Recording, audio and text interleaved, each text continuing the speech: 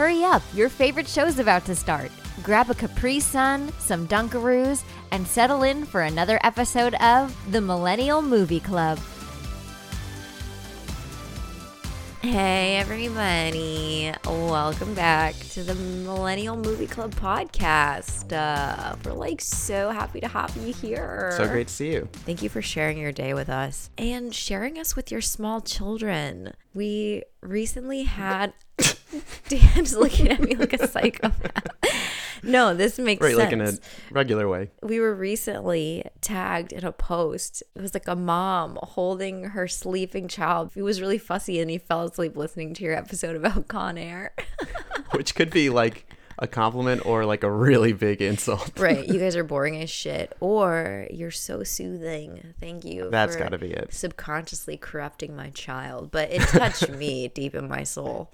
Me too. I thought it was adorable. As you might be able to tell, I'm very sick. So I sound like this, but we are going to just power through because we are dedicated as shit to this podcast that does not pay us any money yet. Yes. We're dedicated, and I can't wait one more second before talking about this fucking stupid movie. Oof. Yeah. Okay. I'm Jazz Zapatos, and when I was a kid, my baby brother somehow got into the jar of Flintstones vitamins and ate the whole jar. And my mom had to give him the stuff that makes you throw up. I think it's called Ipecac or something. Yeah. So that he wouldn't overdose on these vitamins. I just remember him throwing up rainbow. Ew, really? Yeah, they're all different colors, Flintstone vitamin. Oh, right. My name's Dan Levine, and when I was a kid, I went to my next door neighbor's house, the Youngs, and I ate a Flintstones pop, like an ice cream pop. Okay. And I was allergic to dairy, and I just threw up down their steps. Into their basement, bleh. We're back, me and Dan, just a couple of best friends, talking to you today about My Best Friend's Wedding, the movie. I had never seen it before, and I was very curious because I know how much everyone loves this movie. I don't want to beat around the bush. I absolutely hated it. Really, really, really hated it. And I feel like with a lot of these movies that I really don't like, with Twilight, it's not really for me, and I don't want to piss anyone off, so I don't want to say anything too bad. I don't care. I hate this movie so much.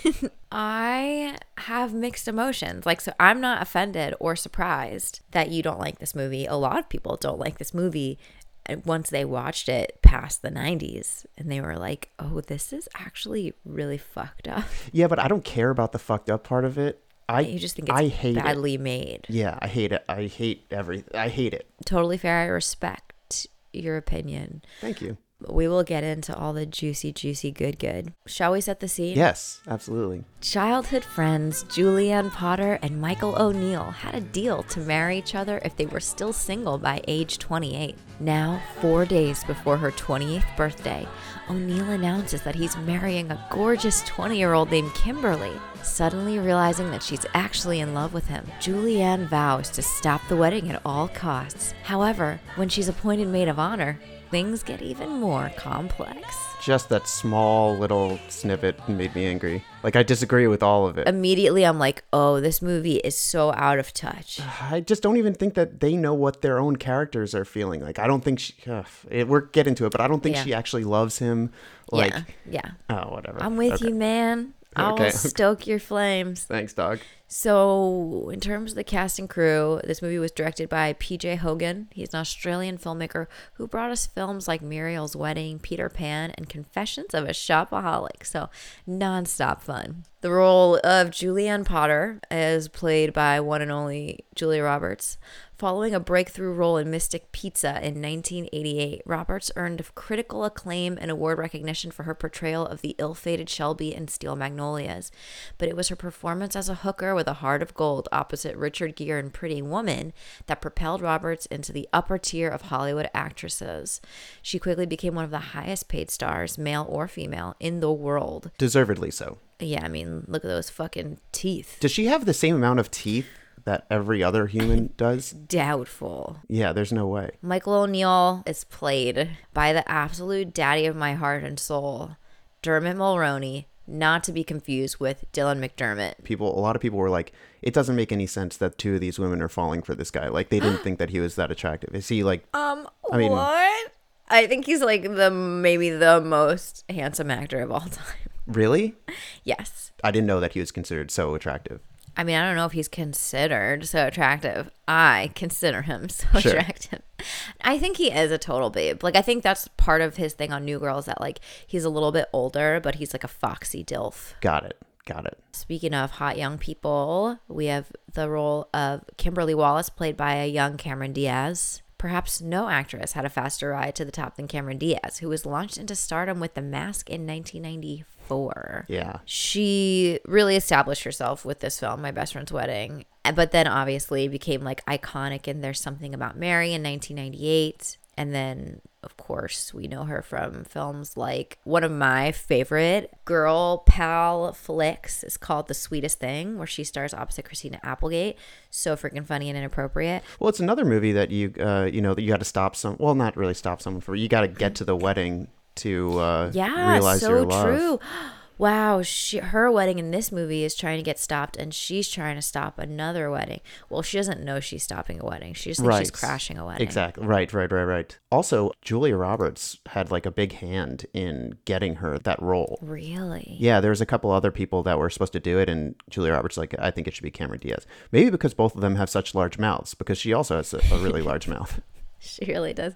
I just looked at my own mouth and was like, I have kind of a large mouth too. So do you. Yeah, I guess so. Yeah. Moving on, we have probably my favorite person in this whole movie, George Downs, played by Rupert Everett. 100%. He was a former model for Yves Saint Laurent. He also was in Shrek 2 and Shrek 3 with Cameron Diaz. He's the only saving grace for me in this movie. I love his character.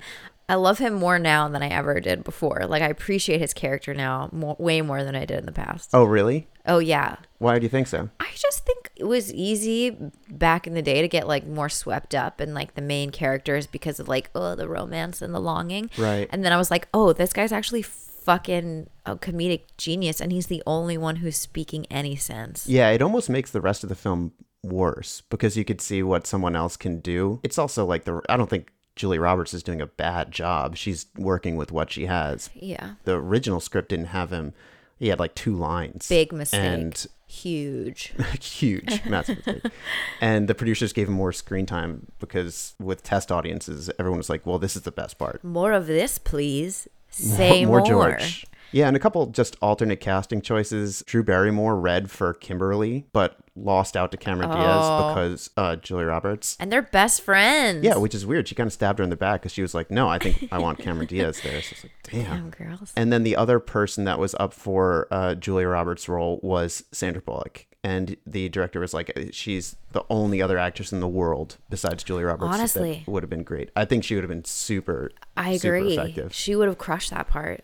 Agreed. But I have a thing for Sandy. She is my queen. And then one more. It's P.J. Hogan, the director, wanted Russell Crowe to play the part of Michael. Boo. No, I don't see that at all. I guess not. I don't see the final product working either. So I could see Russell Crowe working. You're like, doesn't matter to me. It's shit either way. Throw everything at me. Like, something might work better than what happened here. I mean, apparently the table read with Russell Crowe and Julia Roberts went really poorly. And then they were like, hey, we can't do this. No chemistry. No. And I do think that she and Dermot Mulroney did have good chemistry. I mean, does she? I thought there was chemistry. I mean, maybe it's just because Dermot Mulroney's so hot. So like everything he does, right. I'm like, oh, chemistry. No, I think they got a little something going on. They're just two awful people. They had moments. This movie, I feel like, does what You've Got Mail did for audiences back in the day, which is like, if we cast 2 likable, hot enough main actors, like people will forgive all the shitty things they're doing. Right, but then what's the point of a casting director? If you're just going to try to get the most likable, hottest person, would a director come to you and say, okay, we need this role where this person's supposed to be a total shit heel? Mm-hmm. And they're like, oh, of course, Julia Roberts. Yeah. It doesn't make any sense.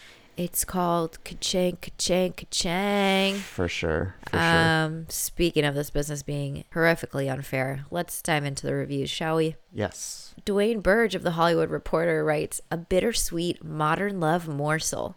This scrumptious drama should touch moviegoers' hearts in this action-gorged summer. Oh, what is supposed to touch Ew. their hearts about this? And why are you writing what's- like that? An action-gorged summer.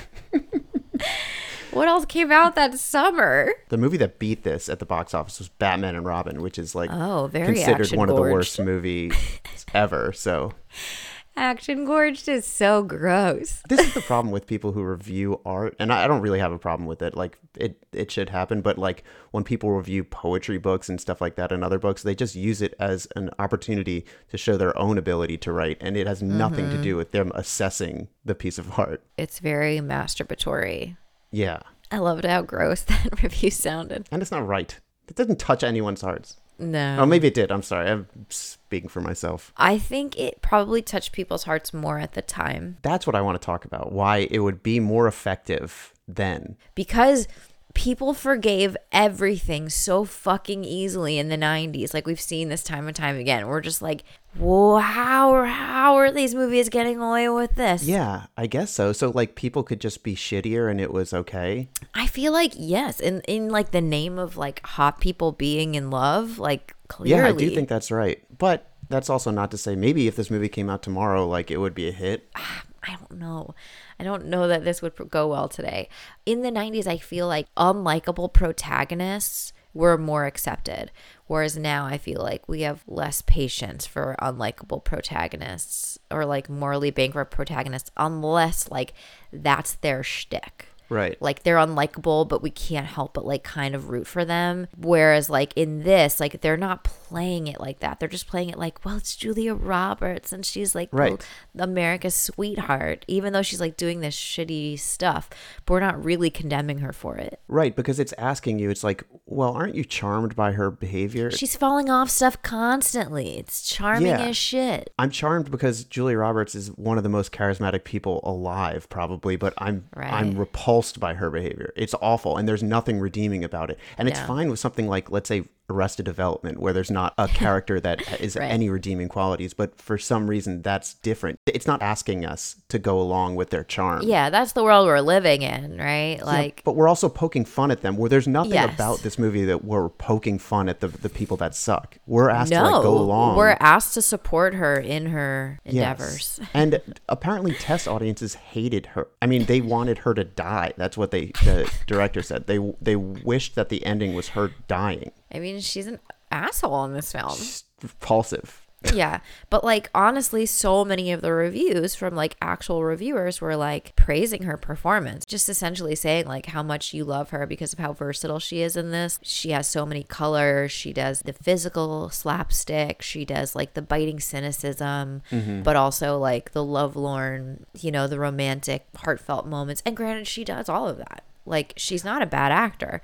This role is just kind of horrendous. Yeah, exactly. The role itself, how it's written, it doesn't make any sense. Like, this person doesn't exist, and if they do, they're terrible. And we shouldn't have a movie about them. Yeah. Well, somebody who is glad we have a movie about them is our good friend Roger Ebert, who gave this movie 3 out of 4 stars. Damn it. He writes, one of the pleasures of Ronald Bass's screenplay is the way it subverts the usual comic formulas that would fuel a plot like this. God, I'm so sick of this. It makes the Julia Roberts character sympathetic at first, but eventually her behavior shades into cruel meddling. It gives Kimmy Wallace, the fiance, goodness and warmth instead of a ditzy facade. It makes Michael an intelligent player in the drama rather than the easily manipulated male we might expect. Stories like this are tricky for the actors. They have to be light enough for the comedy and then subtle in revealing the deeper tones. I was wondering toward the end how the story could possibly stay true to itself and still contrive a happy ending. It does, but not at all the one we're expecting. This is subtle writing to end a movie with not a clear-cut plot resolution, but with the right notes stuck and then held. That's just such horseshit to me. It's like, wow, it's subverting the expectations of these characters, and the actors did a good job. That doesn't mean that this is a good movie or this is a good script. It's giving it horseshit credit for like just doing something that isn't usually done. That doesn't mean something's good. I guess so. I mean, at the time, if you're thinking about like the standard 90s rom-coms, it certainly is doing something different and perhaps better than a lot of like the really like it's just shit we've seen a million times. Right. I do feel that you're right though, in that like we never really see the clear as day motives. To me, she still feels like somebody who like, yeah, went into it because she just is like kind of a narcissist and like doesn't want to lose and doesn't want to lose this guy who she's been like kind of leading on for a decade. Then she kind of gets wrapped up in her own plot and like spends time and sees how wonderful he is, as is easy to do with somebody once you know you can't have them. Right. But then it doesn't feel like a true love story. No, in any way. It feels like an ego running mad. We haven't got to it yet, but when she's in the elevator for the next 40 plus minutes, I was pretty sure it was a dream because nothing was the way actual real life is. And no one was acting in a way that anyone would ever act. And I was like, oh, it's going to be a Romeo and Michelle thing. Like, she's going to wake up. She passed out in the... whatever, we'll get to it. All right. Moving on to our Amazon reviews. The first one writes, funny, entertaining, and believable. Modern day Cinderella story and played to perfection by Julia Roberts and Richard Gere. This movie is a classic and will always be refreshing to watch from time to time. Dermot Mulroney is so adorable as the prospective groom, and Rupert, her best friend, was always there to help Julia over the rough spots. There's nothing like a wonderful gay friend. Can I guess what the next review is? Sure. Is it Richard Gere is not in my best friend's wedding? But Ted Pepsi comes back to prove that Richard Gere is in fact not in my best friend's wedding. He's not in the wedding scene. He's not driving the boat. And no, he's not the caterer either. Oh, wait, I forgot that it's not because he's telling that to Ted. Yeah. And no, Ted, he's not. He's not driving the bus. Yeah. If you don't know what fresh hell we're talking about, go listen to like the first 10 minutes of our episode on Speed and the movie, and then finish the episode as well because it's very good. Yes, and sorry for the inside baseball bullshit that was. Our next review is titled Don't Waste Yo Time. My man. It reads, it's 2017, people. I never write reviews, but this is my mom's account. Julia Roberts' character is a psycho. And why do all the men look the same? Couldn't they have had different haircuts? End of review. Yes, finally, some sanity. They do all have the same haircut, yes. To be fair. Yes, yeah. It's exactly right. Mixed feels. There were also there were a lot of negative reviews that were like, there was one that was like, either this movie aged poorly or I did. And it was like... I'm 70 and I remember really liking this movie and now I am appalled. So I just don't know if it's me and I'm an old woman and I have no patience for shitty people anymore or what. Right, because I don't want to be one of those people who looks back and I'm like, I swear I'm not taking a moral stance in this movie. I just think it's bad. That's fair. That's totally fair. Okay. And that's why this podcast exists, so that we can ruin all the movies you thought were your favorite movies. Yes. And real talk, if we ever start doing that, please tell us, because we definitely don't want to do that. Oh, I want to do it. Oh, okay. Never mind. That's why I'm here. Let's dive on into this plot. We open with a really kind of interesting and bizarre. It's a bride and three bridesmaids singing and dancing to that song that's like wishing and hoping and praying. The wedding dress worn in the opening credits is the same wedding dress worn by Jennifer Aniston's character in Friends. It's Rachel's wedding dress. How could that be possible? Maybe that's bullshit. How could that be possible? How couldn't that be possible? Why would they need the same dress? Couldn't they get a different dress? They don't need the same dress, but Hollywood's Hollywood, baby. They just go into the costume rack and they're like, give me a wedding dress. That's a good point. We cut to a busy, bustling kitchen working on a dish for a VIP table. Turns out it's LOL 27-year-old New York food critic Julia Roberts and her editor. Sometimes I'm like, okay, I know that like people did everything younger back in the day, right? Like Right. people got married younger, they had kids younger, they did all these things. It is so hard for me to imagine a 27-year-old being taken seriously as a food critic. The food critic. The food critic. It never comes back up why she's a food critic. She isn't passionate about food. There's no reason for her to, there's nothing. like, You're right. There's literally nothing in the plot. Like there were so many things too where like they could have had her like doing stuff on the catering or like anything. They're just like, she needs a job. Whatever. Yeah, she needs a job. Let's make it like something totally unbelievable. Because she's the female protagonist in a 90s rom-com, she needs to have an enviable lifestyle. Maybe she works at a newspaper and she needs to go undercover to break up this wedding. That would be great. Her high school boyfriend. Yes. She is there having dinner with her editor, George. P.S. Like everything ever written about this film is like her gay friend and her gay editor. I'm like, okay, we get it. I read a couple people being like, this can't fly because this was just always the trope where it's like this gay friend who's like really wise comes in and just selflessly saves the day for some straight woman. And Fairy godmother. Yeah, right. It's like, you need to stop doing that. Yes. Anyway, she takes out her giant fucking cell phone at the table and has a message from Michael, who we find out, we get the backstory. They had one hot month in college at Brown. Apparently, she's a big heartbreaker. She gets restless. She never has a relationship longer than 2 weeks.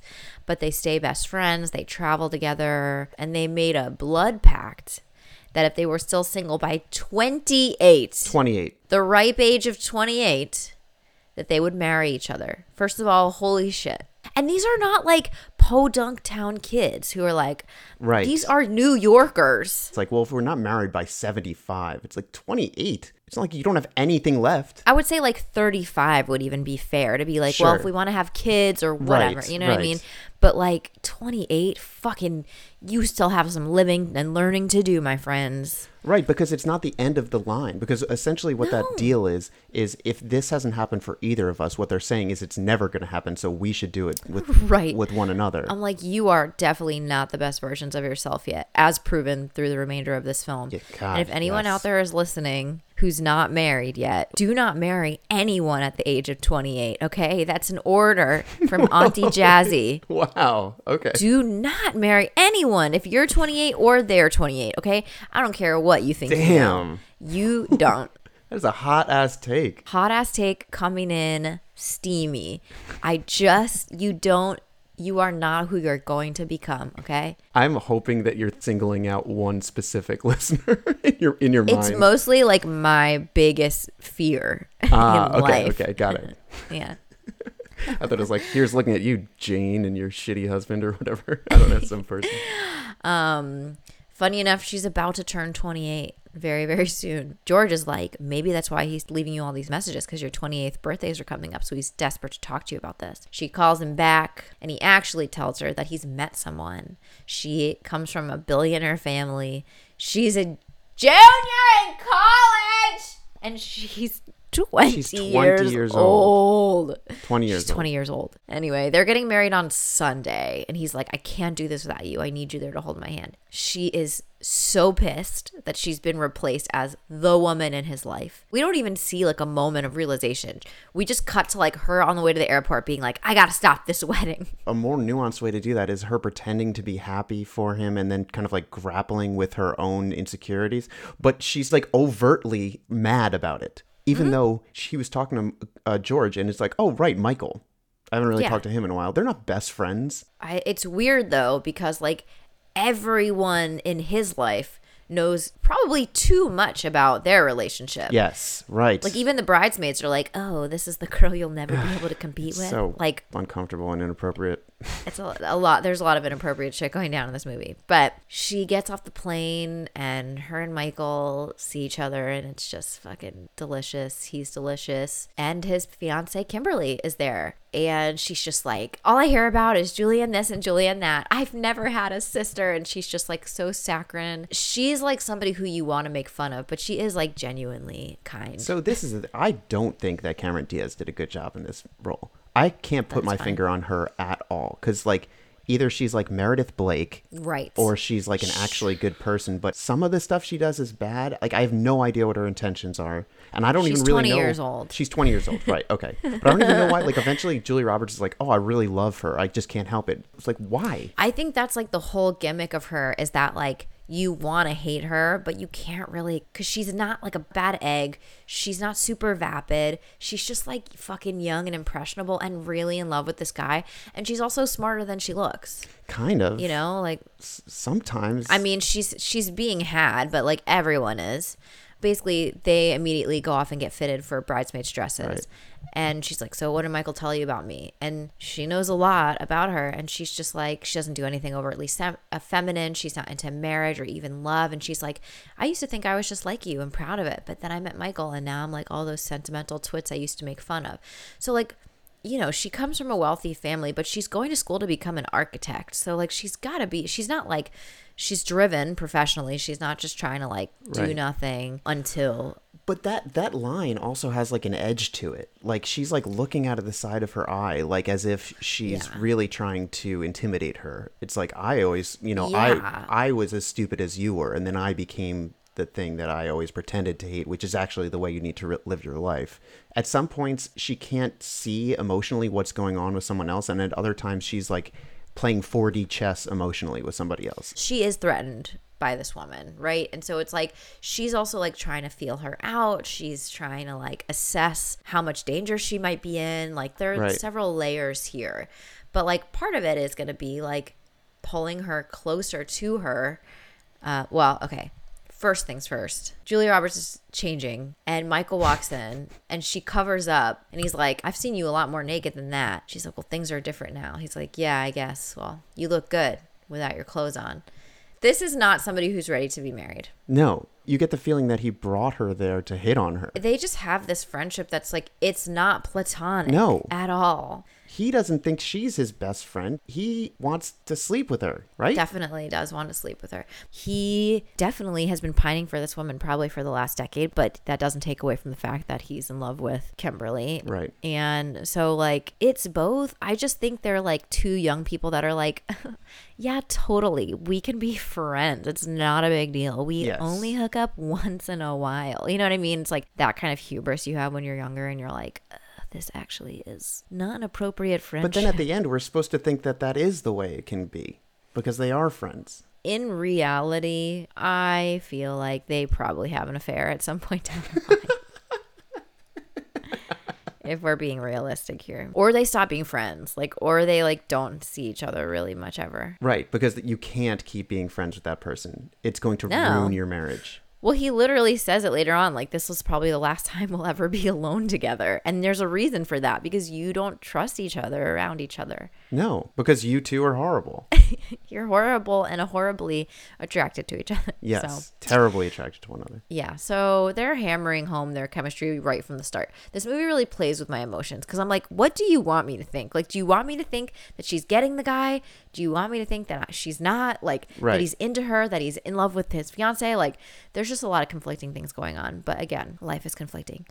So this is what we're talking about. Jules and Kimberly are in an elevator just commiserating over Michael's flaws. And Kimmy stops the elevator, which of course sends Jules into like a claustrophobic spiral. If someone did that to me, I'd literally beat them unconscious and then beat myself unconscious. That's my greatest fear. Instead of just turning on the go button. No, because I don't think it would work. I'm so claustrophobic. Yeah, me too. I would not want to be stopped in an elevator. But she's basically like, I've put aside all of his flaws because I'm in love with him. But basically, like, you're my biggest problem. You have been like this perfect woman in his eyes for years. So you win. He's got you up on a pedestal and me in his arms. And like, I was expecting for her to like elaborate more on that, Right. but she doesn't. Like, she just pushes past her, starts the elevator again, and then runs out and slams into a cater waiter. And then this is when I started thinking none of this is real because all the things that they're saying, it's like, oh, you win. And now let's go talk to some old people. And then like the old people don't say things that, anyone would say in real life either. It's just so strange. I mean, it was strange before the moment, really. So I guess Yeah. shame on me. But it also feels like it's going in fast motion. Everything is going going in fast motion. Like It is. We skip ahead a lot. we skip ahead, and also characters just say things and the other characters don't even react to them. Like just what you were talking about. Like they never really like react to anything that's going on. It's like you win and then it's like ding and then they just go off. Yeah, they don't have a follow-up conversation about that whatsoever. No. They don't, yeah. But it's just her being like, you can be the perfect one who's on the pedestal as long as I have him, basically. Right. Which is like, I guess very mature or desperate. I don't know. But Jules heads over to hang out with Michael and the rest of the men at this baseball game. And she's given big pick-me-girl energy, just like passing around beers, like, I'm an easygoing girl, I'm the cool girl, and perving a little bit on his little brother. Yeah, she's a great favorite. She's really good at this. Yeah, she's very good at it. She's entertaining all the men who work at Sport Magazine. Is that what it's called? Sports Magazine? You fucking kidding? I mean, it's not that far off from Sports Illustrated. It's a little better. I mean, was that just like a placeholder no one forgot to fill in with something? That sounds right. That sounds accurate. The only thing worse would be like, yeah, he works at Magazine. Right, Business Incorporated. He works at Big Tech. It's so disrespectful to the audience. Like, oh, they're fucking idiots. We don't care what the magazine is called. Sports Magazine. You would think too, like, because they keep talking shit on his job. Like, he doesn't have a great job. He doesn't get paid well. Right. But it's like, you would think if you got the name Sports Magazine, That's you're the one. probably the biggest one in the game. That's right. So they're talking about Kimberly, and he like talks about how like she lets him hold her as long as he wants. And he's like, I know how you get weird with all the yucky love stuff. And she's like, no, I've changed. Like, I'm comfortable with the yucky love stuff. And it's like this whole time she's just trying to win, right? So like, But blatantly, like that Yeah. comment itself is like, no, it's okay. Like, be with me. Like, I'm comfortable yeah, with it I'm now. different Yeah. now. If that's not who you are, like, why even put yourself in that scenario? But Everyone's totally volatile and just changes everything about themselves at every second of this movie. I'm sorry for spewing this vitriol. You guys can like this movie. I just, it's okay. Listen, Dan, you don't have to apologize for how you feel about this film, okay? yeah, I don't want to. Okay. I didn't like Con Air. Yeah, but you weren't being a dick about it like I am right now. So, I think I was, but No. I don't know. I don't know. Anyway, cut to a karaoke bar. Jules very purposely brought them there because Kim can't sing and is very uncomfortable with karaoke, but Michael loves karaoke bars. So she's just laying it on thick. Her and Michael are laughing, and Kim's like trying so hard to fit in, you know, like insert herself in the conversation. She looks so out of place. Yeah. She looks like a Lily Pulitzer model, like sitting in a dive bar. It's just so awkward. And then it comes out that she's not going to go back to college for senior year so that she can travel around with Michael while he writes about college baseball. And also that's their honeymoon. Right. Oh my God. Like, what the fuck, girl? Like, you're 20, but still. It's an unfortunate plot point. But of course, Jules is going to use that to her advantage to stir up some trouble, including putting Kim on the spot to sing in front of the whole bar. She is terrible. But which is kind of cute, though, I think. she's so likable while trying, and like the whole bar starts to like get on her side because she's trying her best, she's giving her all, she knows she's bad, and Michael's just looking at her with this like look on his face, like he's just so in love with her, and it's so sweet. But obviously this plan has backfired. I think that this is a scene in the movie I kind of like, but it goes on for like twice as long as it should, by the way. It finishes the entire song. You already get the point of it. She can't sing and she's trying her best and everyone likes it. Like, okay, move on. But then one of the fun facts is that Cameron Diaz was actually terrified about doing this because PJ Hogan said that she would just be lip syncing, and then he was like, no, you're actually going to be singing in front of all these people, because he wanted her to look like she was actually scared. Director's hack. She like started to crush it. I think that that's like a kind of a good part of this movie. It really does seem like she's pretty scared, and even for someone who's so clearly confident like Cameron Diaz, I thought it was pretty good. She even starts winning Julia Roberts over in that scene. Yeah, she does. So she's talking to Michael about all that Kimmy's giving up and how his job isn't sufficient, how her rich family may try to get him to give up his job and have a grown-up job. Then she's talking to Kimmy, basically being like, yeah, he's unhappy at his job. Like, get your father to offer him a job. And then, of course, she does, knowing full well it's going to piss him off. Basically, they get into this whole fight, and he's like, I'm not good enough for you. And then she's like, why do I need to give up everything in my life? And then all of a sudden, she's just like, you're right, I'm wrong. Please forget this ever happened and forgive me, or I'll just die. Right. It's like so pathetic and sad. you're just like, this is just like a shell of a human being. She has nothing for herself. She's a 20-year-old girl in love. Like, Yeah. she feels like she will die without him and is willing to just like sacrifice everything. He's manipulating her. He's totally overreacting to what she's saying. And Yes. even when she's trying to walk it back, he just keeps going farther and farther and farther until she has a total mental breakdown and is just essentially submits to him. Yeah, exactly. It's not a great Luke. No. Who are we rooting for? Who do we want to do well in this movie? I have no idea. It's true, because you don't want Julia Roberts to win. No. But then you're also like, this poor girl, like, shouldn't have to give up her life to like travel around watching college baseball with this dude who's like not giving a shit about her career. Right. It's a weird So we're one. rooting for everyone to break up? So no one told you life was gonna be this way. Anyway, Jules is like furious that her another plan is foiled. She calls George, freaking out, and he gets on a plane to help her. She's having just an absolute temper tantrum. He like shows up in her hotel room and he's like, do you really love him, or is this just about winning? And she's like, at first it was just about having my prior claim, but now like I just see how wonderful he is. He's like, yeah, crazy what clarity psychotic jealousy can bring. He's the best. He's so good. He's like, just tell him you love him. Like, again, this would all be avoided if she would have just follow this advice in the beginning. Just tell him you love him. Why wouldn't you just listen to George? He's clearly the most sane and smart and wise person. Just do exactly what he said. I have a gay husband in my life, and he is the same. He's very wise. Daniel, if you're listening, you're always right. Anyway, Jules and George go to Michael's suit fitting, and she is like trying to tell him. He like gives her the ring to hold on to, and it's just like infuriating that she just can't get these fucking words out. Like, he sees George across the room, and somehow she ends up telling him that she's engaged to George. Yeah, the old fake boyfriend routine. I do love the line where she's like, yeah, he's in from New York for just a few hours to fuck me. That is And he's so just funny. like, and he's like, yeah, it takes a few hours. So apparently the movie was originally rated R because of that. You can't use the word fuck in like a sexual context. You could barely use the word fuck at all. Yeah, it was actually surprising that to hear. It's usually automatic, but then they appealed it and it went back to PG-13. I kind of couldn't believe. I thought they used fuck like a few times in this too. I don't recall.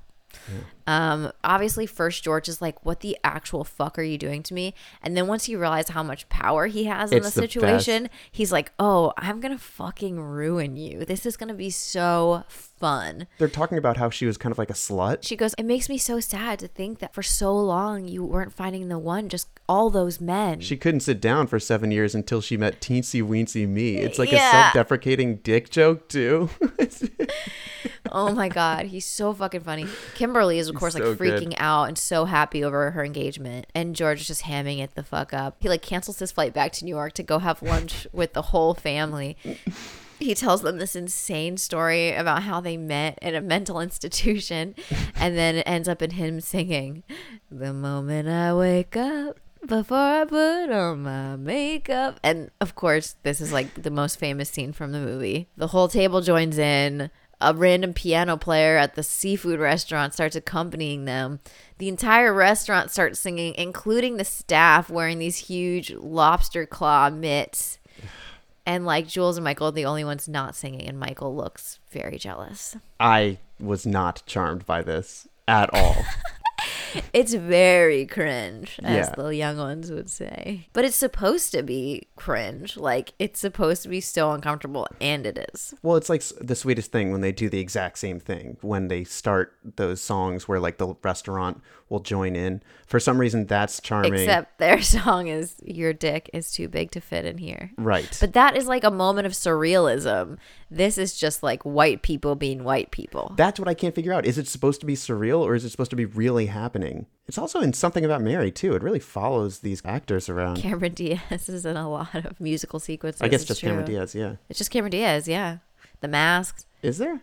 I haven't watched it in a while. He like puts on a whole performance and they like do this whole dance. Oh, right. Yes. Whoa, okay. I'm pretty positive there's one in Charlie's Angels as well. Wow. But anyway, we're dropping George back at the airport. Michael admits to being jealous and is like, can we spend the afternoon together? And again, like, no follow-up on this. Like, you No. just admitting to being jealous when you thought she was engaged. I wrote, I'm starting to feel the type of angry I used to feel when a guy was fucking with my emotions. It's making me, like, weirdly want this very toxic chemistry to work Right. out, even though, like, it's fucked up. And also, it's, like, very back and forth in a way that is, like, jarring to me. And there's no consistency. And I'm like, yeah, this feels like dating a fuckboy, basically, is how watching this movie feels. It's stringing you along and asking you to suspend disbelief in pursuit of some bullshit that they are coming up with. I hate it. Yeah, and really they're just like two not great people. Like, she's trying to blatantly steal this dude. He is, Letting her. yeah, they take this river cruise together through Chicago, and he like says how Kimmy says, like, when you love someone, you should just say it out loud or the moment will pass you by. And of course, we watch that moment pass by, and she just can't fucking say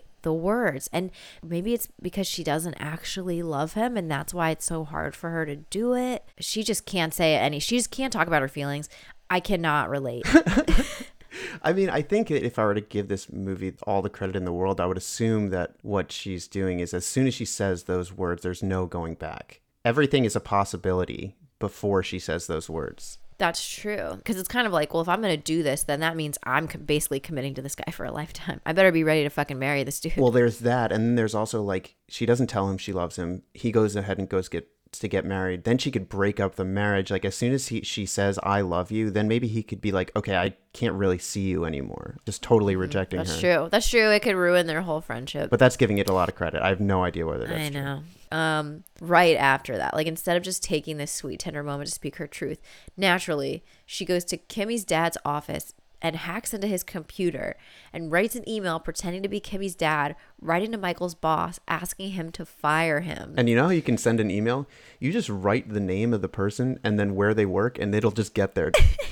You don't need an email address. Mr. Williams at Sports Magazine. It's not even one word or with an @ symbol. It's like Daniel Levine, comma, writer, comma, podcaster, comma, and it's like, and it just gets to me somehow. It's like in the old days when you'd be like, hello, operator, please get me Mr. Smith.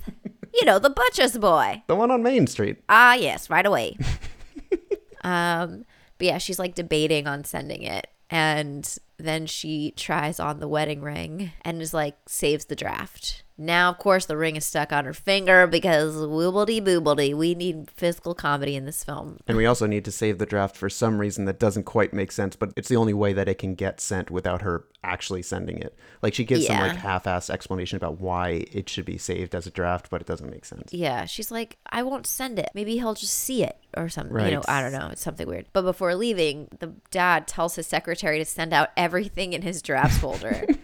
As if that's what that was ever made for or used for, at least in my mind. But Michael gets a fax from his boss the night before the wedding saying, you should really know what you're marrying into, with the email that the dad supposedly wrote. He's like, I need a moment alone. She goes out into the hall to give him space. She shares a cigarette and a moment with Paul Giamatti, the bellboy. Yep, just kind of like a magical knowing guy who's like, this too shall pass. So Michael calls off the wedding, and they're like having this tender moment, and he's like, says he calls off the wedding. He's like, yeah, I'm just crazy for following someone I barely knew. You still got that ring? And she's like, it's stuck on my finger. God He damn it. sucks this ring off her finger, and I had to take a minute. This whole thing is so fucking stupid because like I wasn't really willing to start liking this movie, but like at this moment where he's like, I'm calling off the wedding, this must be the come to Jesus moment. It's a right? turning point, right? You assume it's like a turning point. You have to be like, okay, now all these ridiculous actions I've been taking, like, you can't call off your wedding.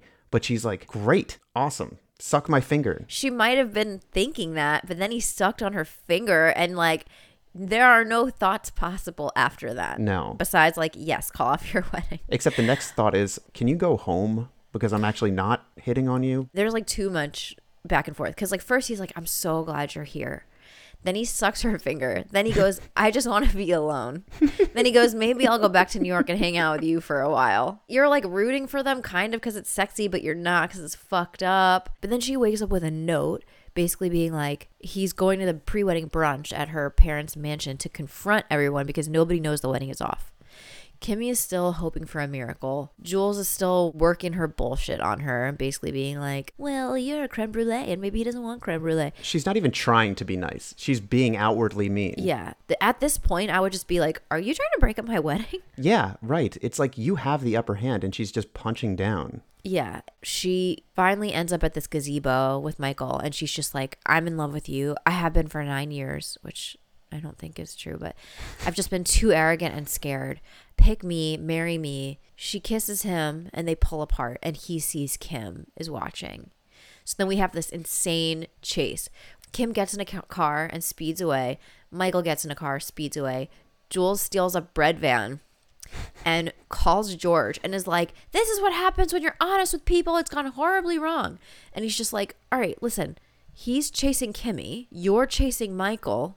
Who's chasing you? No one. You are not the one. It's crazy that she still is trying to break up the wedding, running after him. It's insane. It's not believable. It's despicable. Why would you ever be running after a man who's not running after you? Just ever, I guess, yeah. Don't ever marry a man who's chasing other women. Unless you're allowed to do that. Unless you are proud and polyamorous and that's within the boundaries of your relationship. In which case, enjoy, carry on. Yeah, actually, just do whatever you want. Do whatever the fuck you want. Well, who am I to say? I just host a podcast. Right.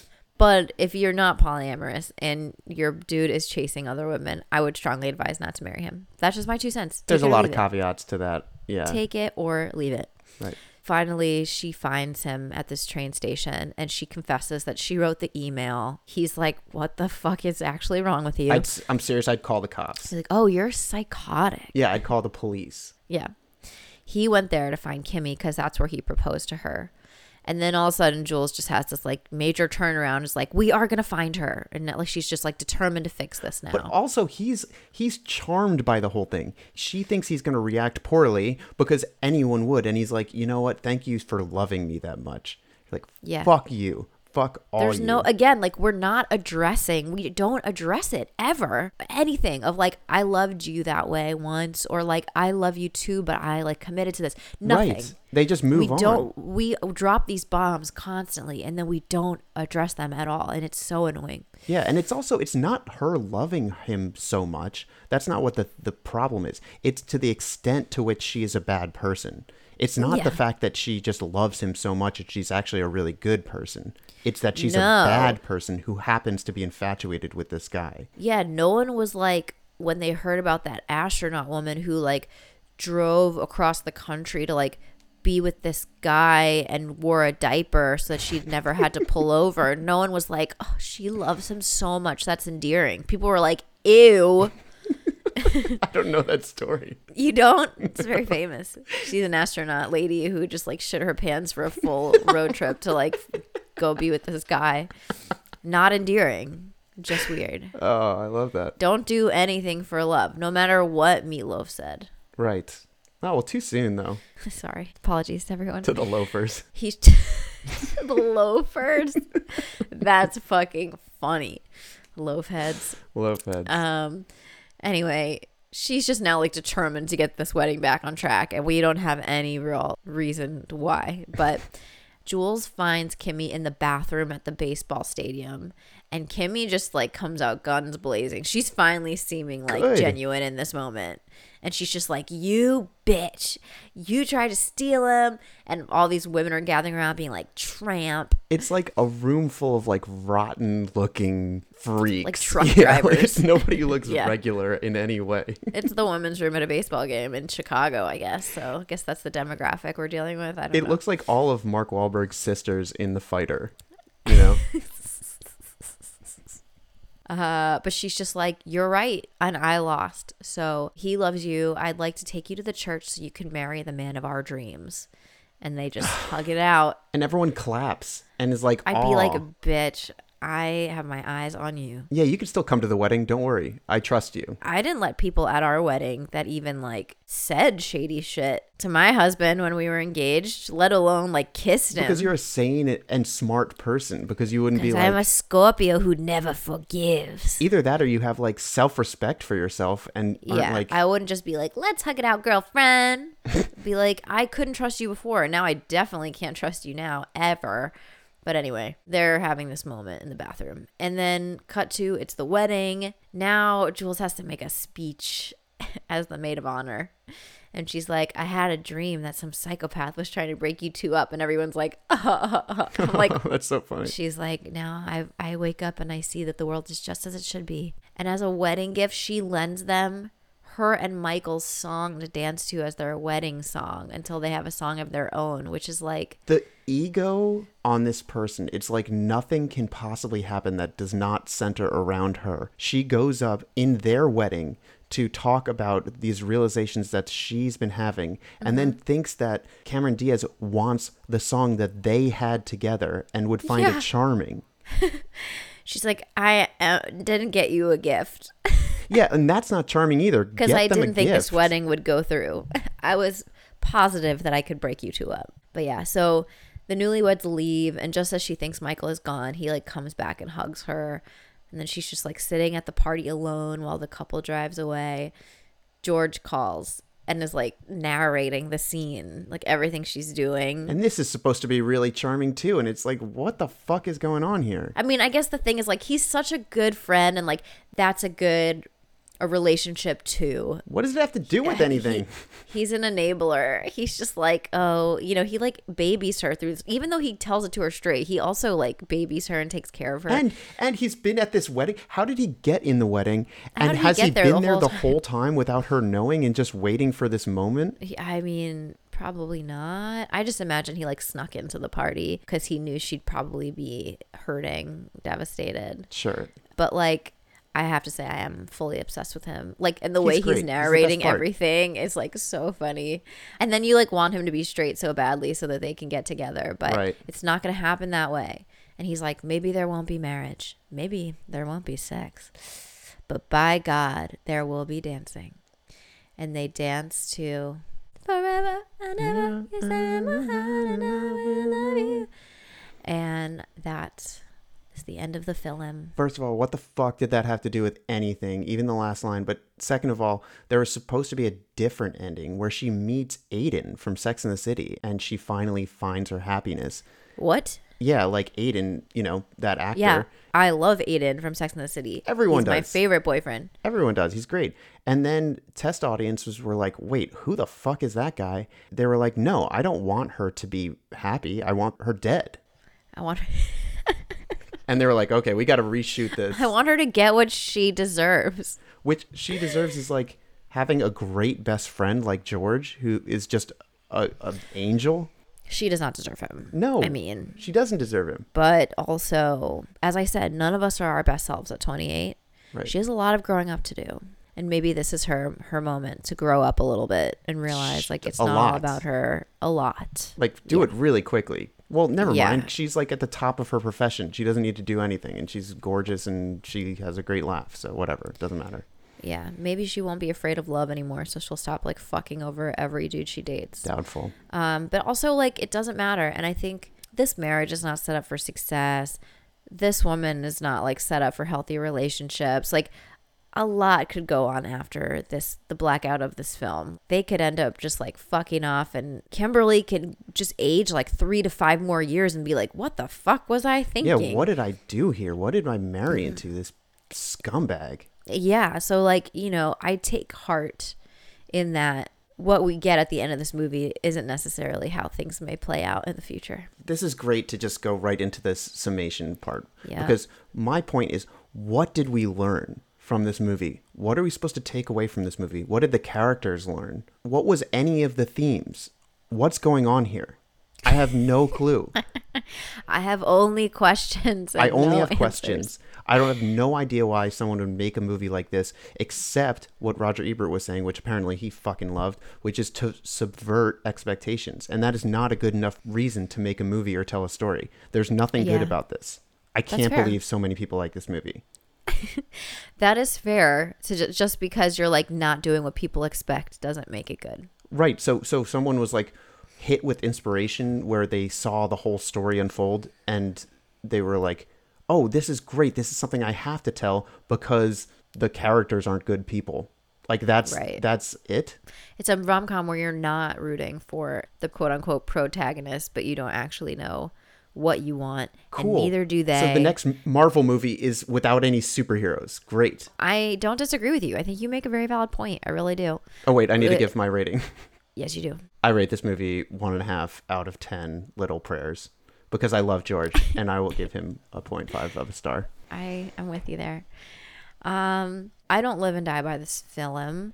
I just think it's like an enjoyable, at times, 90s movie that, like you said, is just trying to like throw something a little different in the pot. But we don't learn anything besides the fact that like your gay bestie is always right and better than everyone else. And also sometimes stuck up, conceited bitches don't get their way, and that's enjoyable to watch too. Yeah, I just think this movie is like emotionally constipated. Mm-hmm. Like it doesn't actually get anything out. It's pushing a lot. But I love George. I love this movie for George. Fair. I will give this film 4 moist ring fingers. Love it. Well, y'all, we fucking did it. We finally pissed off Daniel. And I just want to apologize to you, Jazz, for yelling in your ear for an hour. You have to know, like, your version of anger is most people's version of, like, slightly peeved. I feel like I'm burning up right now about this movie, so I don't want it to be. No, I'm not foul. offended. I don't think you've offended anyone. I think you've made some brilliant points this evening. So another movie ruined for the masses. You're welcome. I still had a really good time talking about it with you, so I don't really care. Yeah, watch it for George. Yes, definitely. Or watch it to just listen to this and laugh at our antics and my deep nasal congestion. Your constipated nose. A lot of constipation happening. As always, if you love the pod, leave us a review, rate the podcast, send it to your friends, share on social media. For those of you who have been doing that time and time again, we appreciate you so fucking Thank you so much. We're going to be designing merch pretty soon. So we'll like maybe put some potential designs out there and you guys can vote around like what you'd like to wear. Oh, great idea. On your keychains, your hats, across your titties, wherever you want it. And now I'm going to go Neti pot. Except I'm scared of like bacteria getting into my brain and killing me. So I'll probably just take a shower or something. Great. Yeah. I could use one. Thanks, everybody. Thanks, everybody. Bye. Bye. Thanks for listening to this episode of Millennial Movie Club. If you like what you heard, be sure to subscribe to the podcast and write us a glowing review. We are millennials. We kind of need the validation. For even more goodies, be sure to follow Millennial Movie Club on TikTok and Instagram. Later days.